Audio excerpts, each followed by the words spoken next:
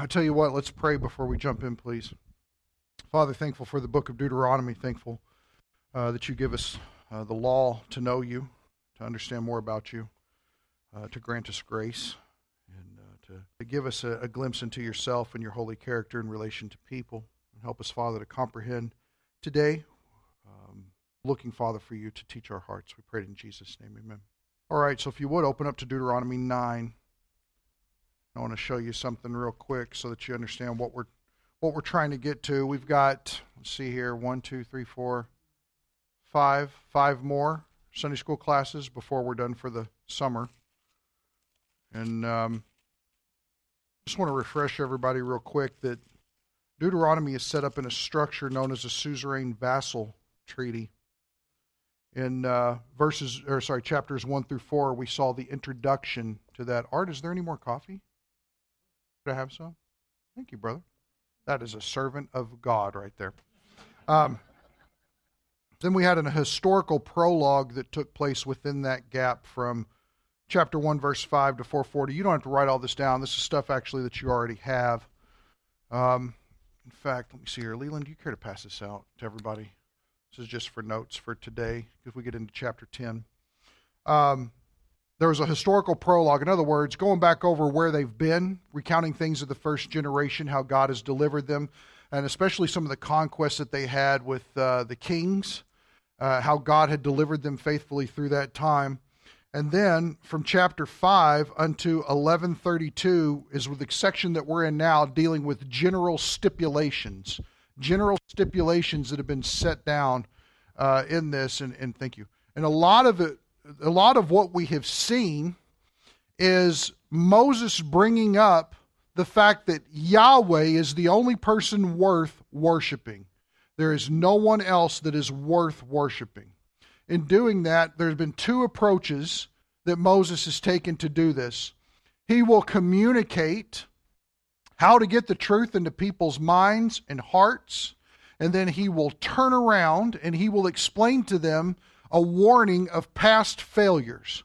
How had that generation failed Yahweh in the past so that they would learn from their mistakes and correct that? We are going to, in the next 5 weeks, try to get to the end of 1132 so that we finish the general stipulations. And the reason is because chapter 12, verse 1, we pick up with that in September. We're going to start specific stipulations, is what they are. So it's going to be a further expounding upon the expectations of Yahweh. Now remember this, the law is not what is the checklist that a Jew must live up to in order to be saved. That is not what is going on here. What is the primary purpose of the law, do we know, for Israel? Primary purpose of the law for Israel, what is it? Do we know? Thank you, sir. Well, not just guidance. What's that? He's going to reveal more of himself, yes, but not just that. We throw this word around a lot, Mary. It is obedience, but obedience is coupled with an idea. If you love me, you will keep my commandments. The law, the keeping of the law for Israel is about fellowship. It's about intimacy. It is about going beyond just, I set you free from Egypt.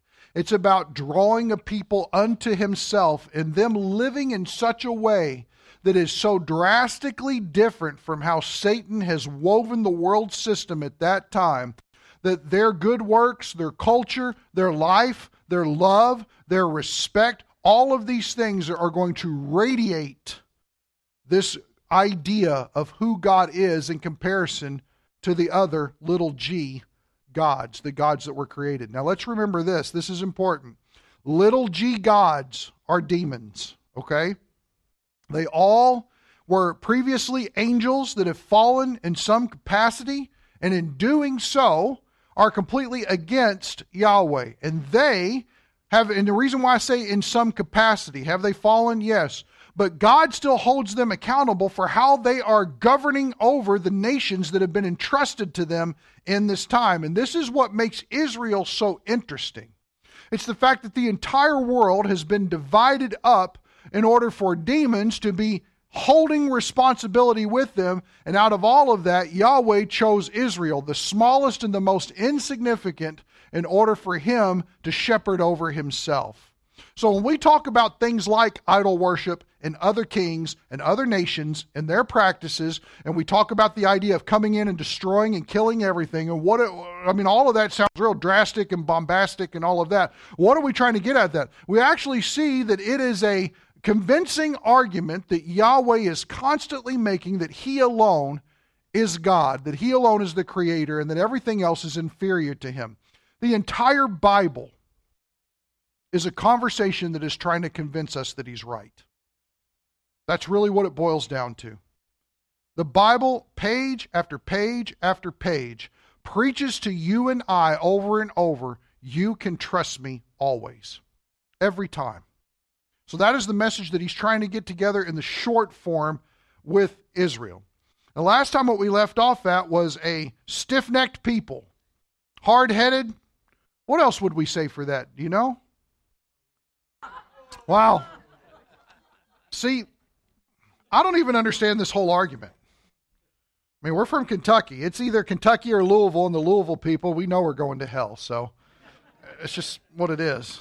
I'm just kidding. I shouldn't joke about that. But they probably are.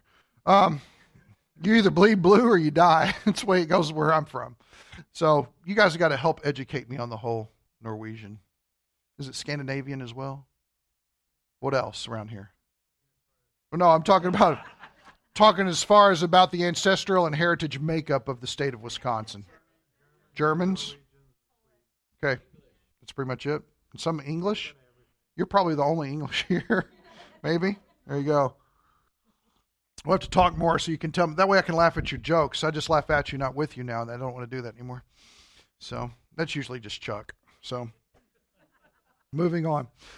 So notice, chapter 9, verse 22. Remember, we dealt with this. Again at Taberah and at Massa and at Kibroth Hattavah, you provoked the Lord to wrath. And if you remember, each one of those situations that we looked at, Moses is displaying for them a track record of their stiff-neckedness, their hard-heartedness, and also, if you notice, there were the interesting thing that threads all of those situations together is the result is always complaining and grumbling.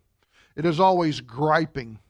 It is always manifested in our words that end up being slanderous of the truth of God and his love or his provision or his promises or whatever it may be. It's always bringing itself out. And that really has a lot to preach to us in this day and age. Anybody ever just been around somebody that complains all the time? Don't nudge your spouse. But you don't want to hang out with those people for very long, do you? It's so negative. It's just a killer. And what it doesn't do is it doesn't edify the body and build the body up.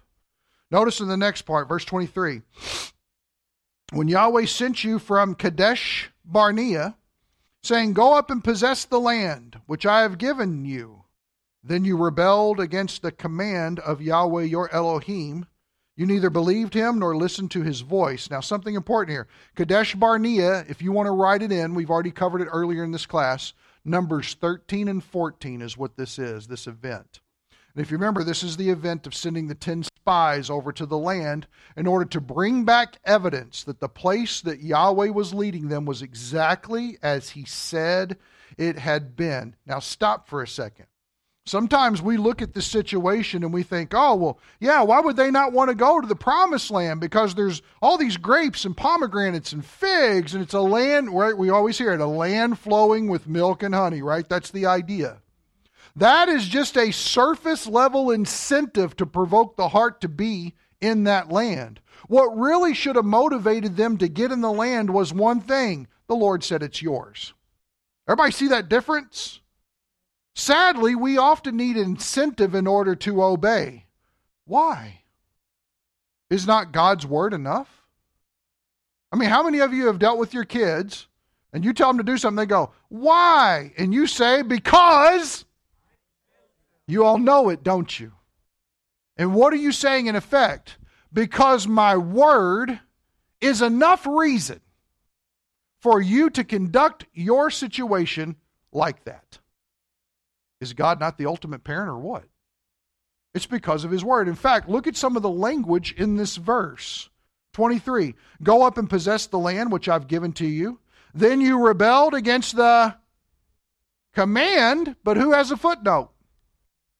Who has a footnote next to the word command? If you've got an NASB, you might have it. Literally, what does it say?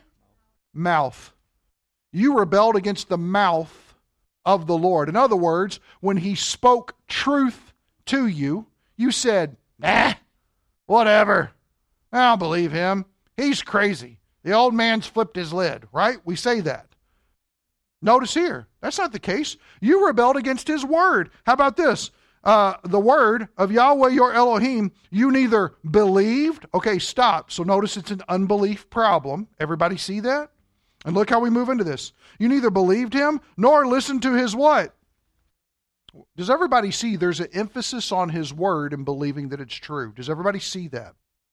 When we don't believe his word, when we don't follow through with what has God commanded me, you find that there may be a temporary section of scratching the itch of sin that we desperately want. But there is always a price to pay in relationship to it. And there is always, always, always a disconnection in our fellowship with God. Always. We wonder sometimes why he may feel distant from us. Well, how come I feel like God's not listening to me right now? Well, number one, it's a feeling that needs to be in check in our F train, right? We all get that. But in being in check in our F train, we have to come back to the fact, what has God said? That's what I'm saying. The F train is applicable to everything we will ever teach in church.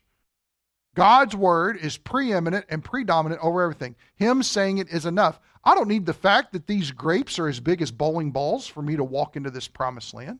I need the fact that God told me I can go and I can take it and he will fight for me. Does everybody remember that part? He's the warrior God. He will fight for me. I don't have to fight. I just have to trust him. I just have to walk along, do what he says, period. Notice it's trusting and obeying, just like we sang. Same thing. Verse 24. You have been rebellious against Yahweh from the day I knew you. And there's some translation variations here that say that it could also be understood as from the day that he knew you. Could be the idea. From the day he called you, you've been rebellious. And of course, we would look all the way back to Abraham fleeing to Egypt when God never told him to go there, told him to be in the land because that was the land he was going to inherit. So there's a translation variation, not anything important, but you need to know it at least. Verse 25, so I fell down before Yahweh the 40 days and nights, which I did because Yahweh had said he would destroy you. In other words, I prostrated myself before him and I begged him not to kill you. That's how Moses responded to their sinful situation. He served as an intercessor. I prayed to Yahweh and said, oh, now watch this. Look what happens. Oh, what? Well, watch. How is it worded? Not just Lord God. Look beyond it. Capital L, lowercase O-R-D, and then what? What's it say? Does anybody remember what this is? All caps, G-O-D, all caps. Everybody see it? Is it up there like that? Yeah, it is. Look at it right here. Notice up there. So I fell down before the Lord, all caps L-O-R-D, that's Yahweh, because the Lord, Yahweh, I prayed to the Lord, Yahweh, and said, oh, capital L, lowercase O-R-D, all caps G-O-D. Does anybody remember why people have translated it that way in English? What's it communicating? Anybody remember? Oh, Adonai, Yahweh. Notice it's not just Yahweh. When you deal with capital G, lowercase O-D, you are dealing with the word Elohim. And Elohim is a generic term that can be used to describe any God. Not just the God of the Bible, but all the false gods that have been made as well. All the false gods that actually have demons behind them. When you deal with all caps, L-O-R-D, you are dealing with his personal name, his fellowship name, being Yahweh is the idea. It's the name that he gives out at the beginning of Genesis 2. when he talks about his relationship of revealing himself to Adam and the type of intimacy that he wants to have. Yahweh is that intimate personal name. But when you deal with capital L, lowercase O-R-D, you are dealing with Adonai. And Adonai would be what we would call Lord in the New Testament, being master. So the idea of capital L, lowercase O-R-D is master. If you read at the very beginning of your Bibles, the translator's notes before you, like right after the table of contents or something like that, you get into the entire idea of Master, Lord, Yahweh, Elohim, Adonai, all those things. When you do that, you have the capital L, lowercase O-R-D, and it's Adonai. All caps G-O-D becomes Yahweh. So the address, whenever Moses comes and he lays himself flat before Yahweh, he addresses him as master, but also uses his personal name. Because it gives the idea of this is a personal relationship that he has with the creator of all things. You are master, but you are also personal. It is a real humbling of himself. And what you find by and large is it's the prophets who largely use this. It's all throughout the book of Ezekiel. Adonai Yahweh, over and over and over again. It's really important to know that because it will completely change and affect the way that you see, read, and receive the Old Testament. You actually see the emotion or the mindsets behind what they're thinking and how they address God. Notice it says, I prayed to Yahweh and said, Adonai Yahweh, do not destroy your people, even your, what? Inheritance. Okay, stop. That's a loaded word. What have we been talking about? Inheritance lately. What is it in Deuteronomy that's considered the inheritance? The land. The land is Israel's inheritance. Does everybody know that God gets an inheritance? God also has an inheritance in waiting. He also has something that will be specially granted to him as his own possession. When we talk about inheriting something, we're talking about possessing something. We're talking about value. We're talking about worth. We're talking about riches and pleasure and glory and all those things. Well, Israel is Adonai Yahweh's inheritance. Notice, whom you have redeemed through your greatness, whom you have brought out of Egypt with a mighty hand. What is Moses doing here in appealing this way to Yahweh? Do we know? What's he doing in talking to the Lord this way? What's that? Well, he gives him glory for it. What's that? Not yet. Not yet. You're close. You're close. What is he ascribing to God there? They're your inheritance, right? So you have a special connection to them, correct? But what does he say after that? Whom you have redeemed. Stop. The whole picture of redemption is painted through the Exodus. For God to destroy the people of Israel, and if that took place in history, there wouldn't be any reason why we couldn't connect that to the theological truth and say, well, I can lose my salvation then. God can just get tired of me and go, quack. But notice, the keeping of myself is not based on how sinful or not sinful. Has anybody in the room ever been stiff-necked or rebellious at any time towards the Lord? Okay, so prideful, yes, because you're saying no. We know that, right? Yeah, liars, exactly, yeah. I've never been stiff-necked, but I'm the greatest liar ever. Exactly. The redemption is necessary for every one of us.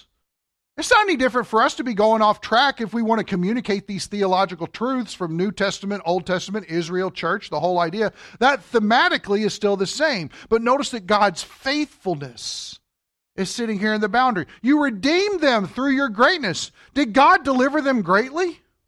Oh man, it was a catastrophic event for Egypt. Good grief, it took them years to recover. In fact, I don't think, and correct me if I'm wrong, some of you may know this better, I think that if you were to start in Genesis and you were to read all the way through, you would find that after the waters close in, Exodus 14, and wipe out Pharaoh, from Exodus 15 until about the middle of Solomon's reign, you don't hear from Egypt again. You hear of them referred to, but it's usually, we heard what your God did to Egypt. That's what they hear. We heard how your God spanked them silly. You know that, in fact, isn't that Rahab's response, the prostitute in Jericho?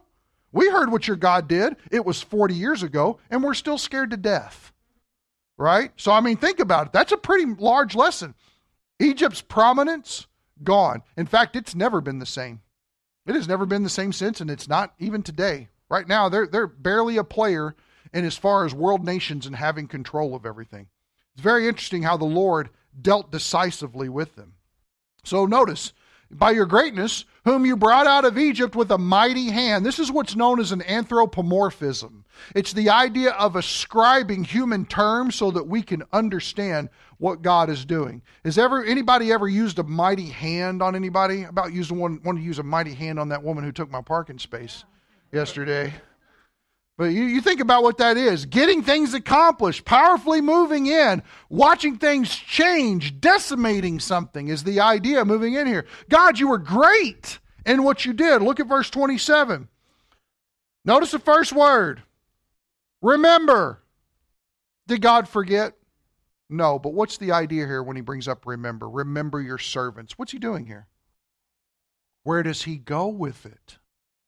Bobby, this is your answer. The covenant, yes. Notice, remember your servants, Abraham, Isaac, and Jacob. Stop, God. Remember, you made a promise.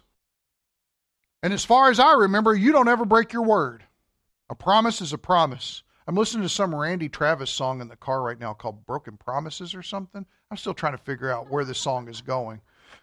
Very odd. It's very weird. Hey, 2 CD set for $9. I love Randy Travis. It's good. But anyway, moving on. Is country music like that anymore?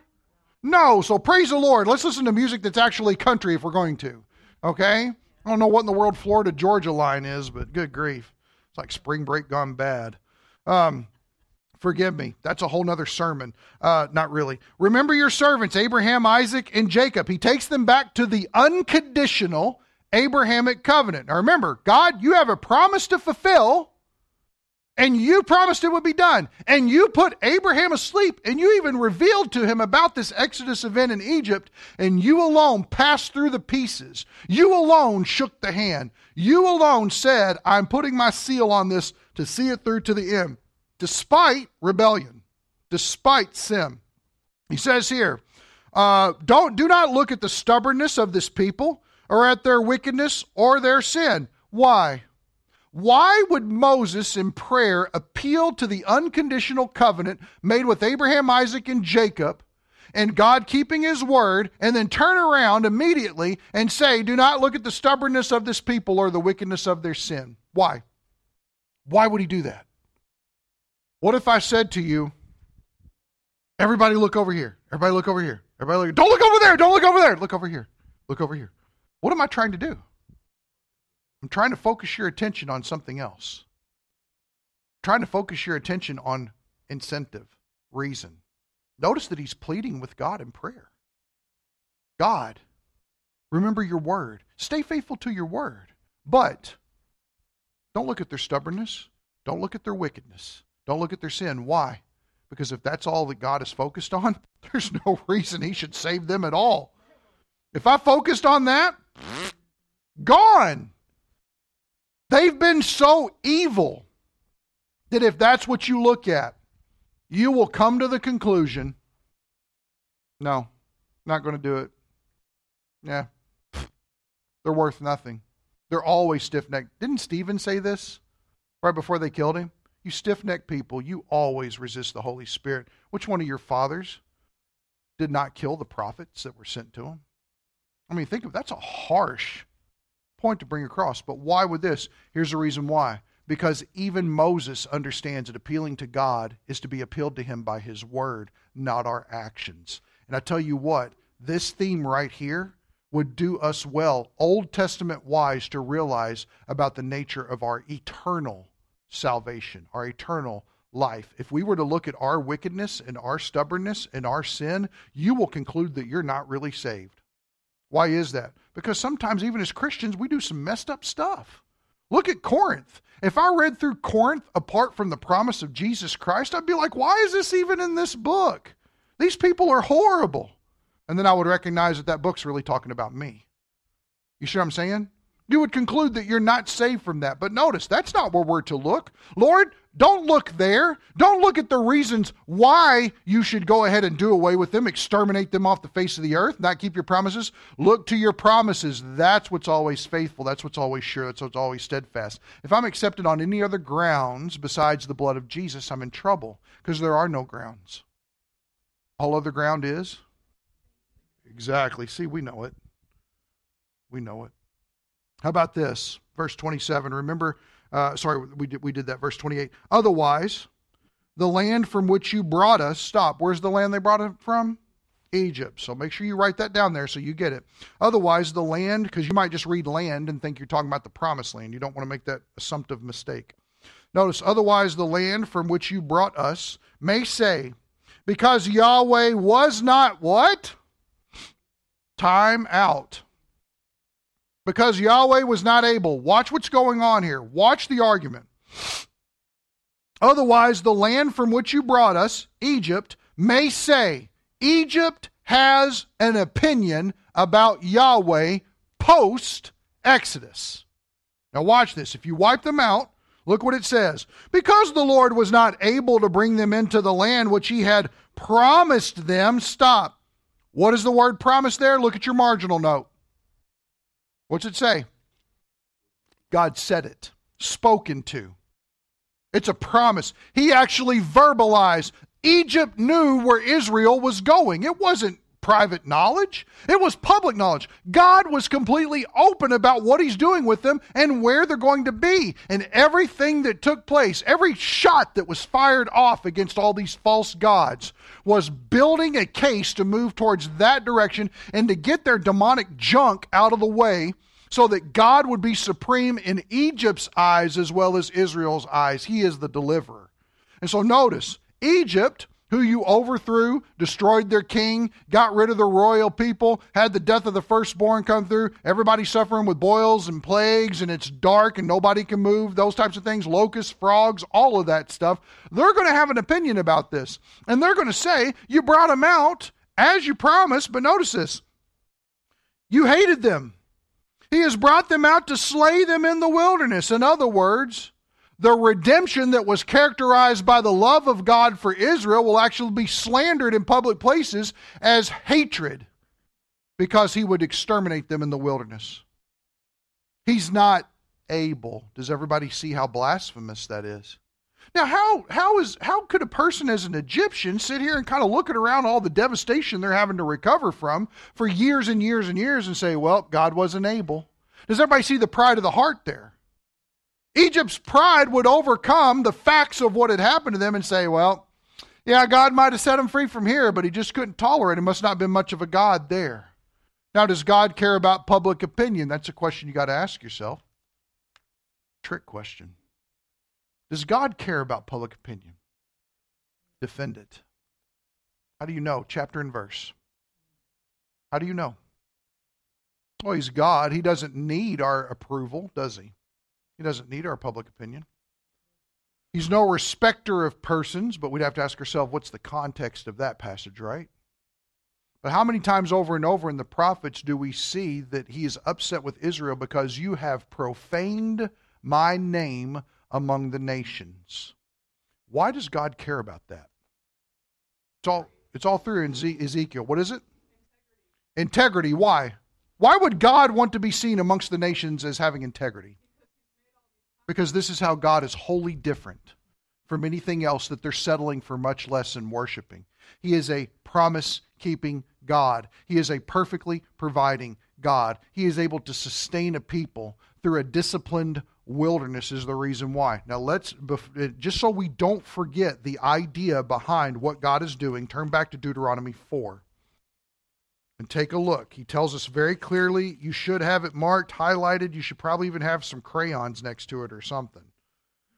Look at chapter 4 of Deuteronomy, verse 5. You've got to remember, this is what God is seeking to accomplish in upholding his promises through Israel. His desire is much greater than Israel. It doesn't begin and end with the Jewish people. It goes on beyond that, and it demonstrates his heart for what he's trying to accomplish. So look at Deuteronomy chapter 4. Look at verse 5.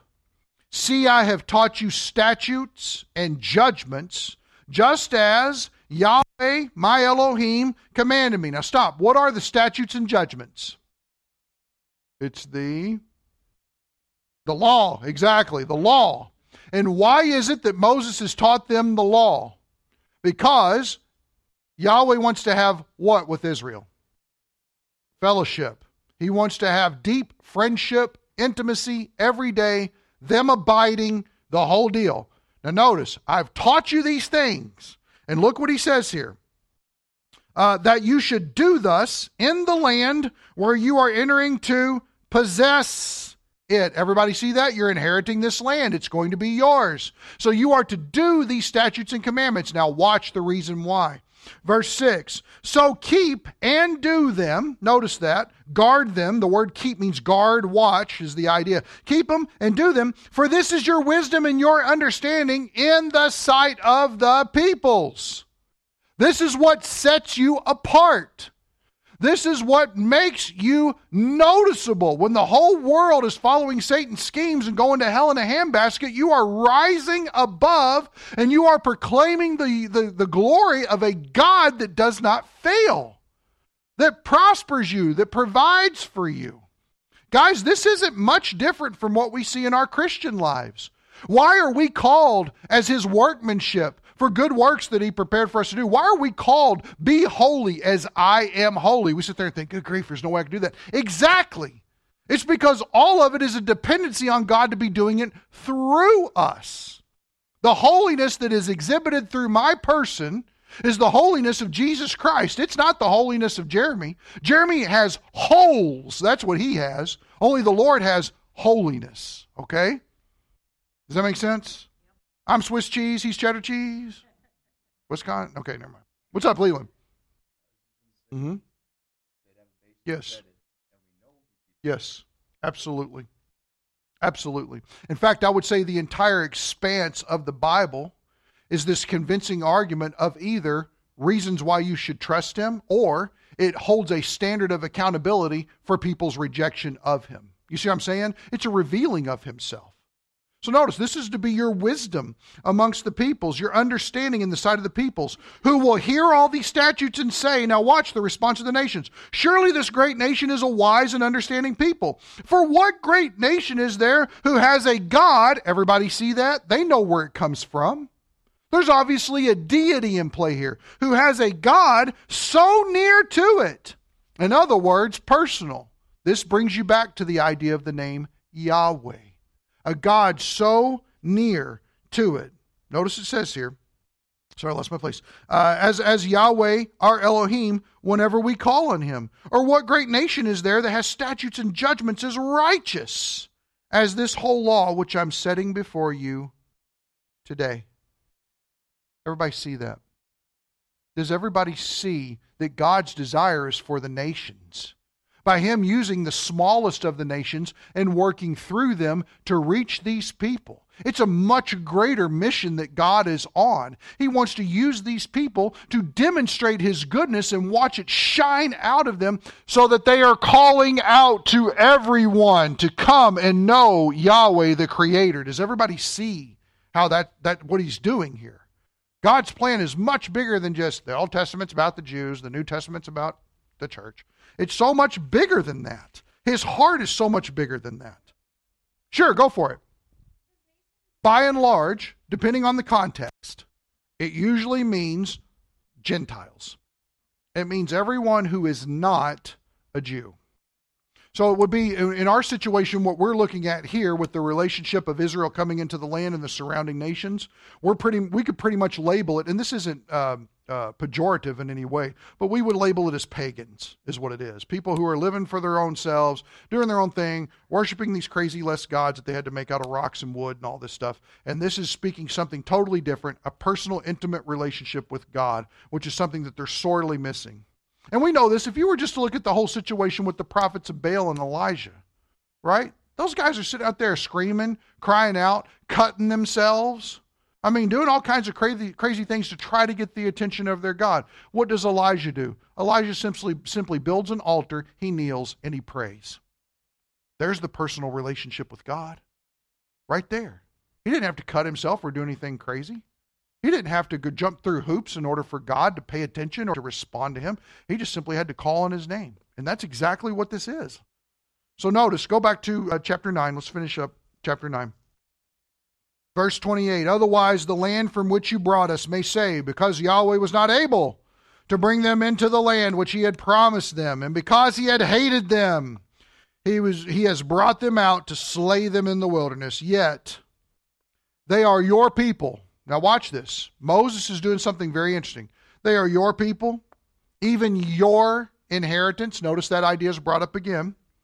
Whom you have brought out by your great power and your outstretched arm. There's an anthropomorphism again. Does everybody see your? The yours. You made promises. You acted on their behalf. Now, why is that important? Turn back to verse 12 in this chapter. This is when Moses was up on the mountain at the end of the first 40 days and 40 nights. God gave him the 2 tablets of stone, the tablets of the covenant, verse 12. Then Yahweh said to me, arise, go down from here quickly, for your people, notice Yahweh's talking to Moses, for your people, whom you brought out of Egypt, have acted corruptly. Isn't that just like a parent? You will never guess what your son did today. You always know something not good's coming on. It's never, oh man, he, scored an amazing score on this math test. It's, hey, you'll never guess what your son did. He got an A today. You're like, all right, that's my son, right? That never happens. It's always like he took cat poop and smeared it in the screen door. That's what he did. Because that's like the worst horrible thing I could ever possibly think of. But seriously, notice it's your people, whom you brought up out of Egypt. Guess what? You're up here on the mountain. They're down there worshiping a golden calf. They've acted corruptly. They've sinned a great sin. Now notice how Moses, in approaching God and talking about, please do not destroy them. Why? Because you have got a faithful covenant that's unconditional that you've made. Because the nation with which you rescued them from will also doubt your ability and attribute your act of love and redemption to hate instead. And by the way, don't forget, God, they're yours. They're yours. They belong to you. They're your inheritance, and you used your power to set them free. Everybody see how he puts the claim that God has made where God's made it. Everybody see that? That's how Moses appeals to the Lord. So we'll stop there. Of course, you know how the rest of it happens. The Lord doesn't destroy them. We praise God for that, but we'll stop there so that we can pick up with chapter 10 next week. So let's pray. Father, we thank you that we can come to you in prayer as Moses did, praying your word according to your understanding, asking, Father, for your mercy and asking, God, for your peace to be over us, Lord, as we approach you in all the situations of our life, seeking for your wisdom, seeking for your grace, and that, Father, our confidence in you would be unwavering. And if it has wavered, it would be renewed because your word is sure and steadfast. That's how Moses appealed to you. He appealed to you on the basis of your word, your promises, what you've done in history. And I pray, God, that we would realize we don't serve a different God and that this time isn't so far removed from us that you've changed in some way. You're always the same. So help us, Father. We pray it in Christ's name. Amen.